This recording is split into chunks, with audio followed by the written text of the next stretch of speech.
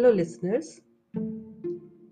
After a long time, I have come back to my podcast session. I would like to share with you something which I read.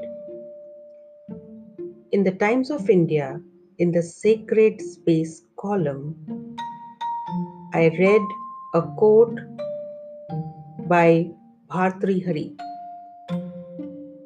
It's titled Rare Treasure.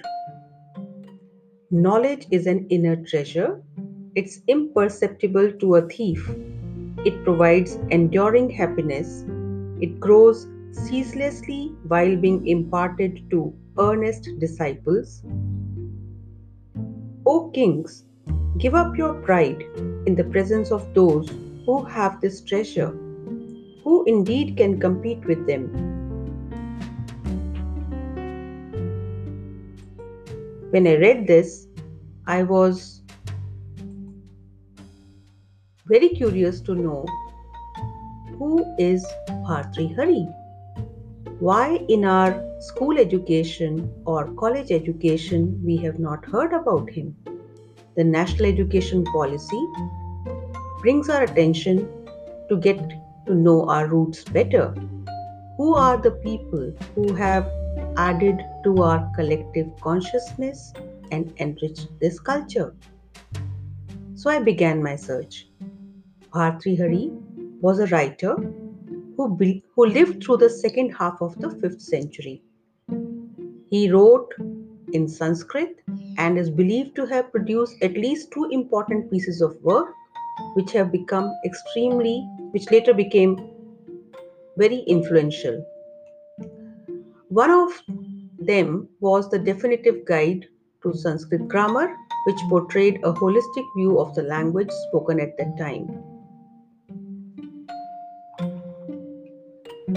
As the author of Vakyapadiya, he was known to be a serious exponent of language and grammar, for this work was at that time considered to be the major treatise on Indian grammar, semantics, and philosophy. He was possibly the first to recognize that words can sound the same yet have different meanings.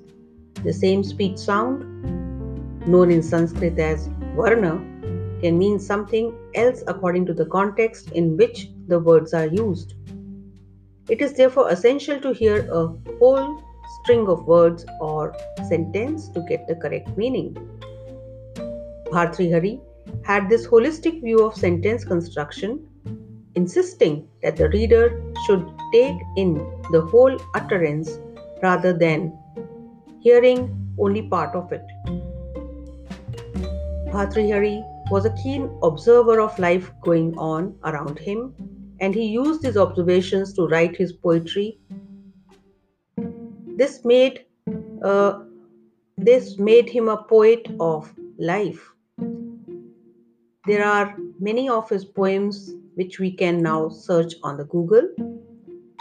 I was particularly taken in by Niti Shatkam, in which he says, "An ignorant man is easily pleased, learned man even easier, but a man distorted by little knowledge, even Brahma cannot please. Those without learning, tapa or charity, knowledge, shila, qualities or dharma, they burden the mortal world, animals wandering disguised as men. Victorious are the masters, the Rasasiddha poets, whose body of fame has no fear of age or death." This inspired me to revisit the quote which I read in the Times of India.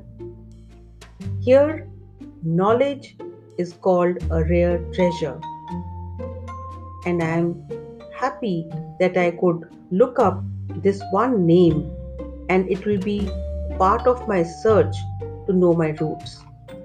This is how I intend to add value to my educational experiences. I hope I get to hear from you what you are learning. Happy learning, happy listening.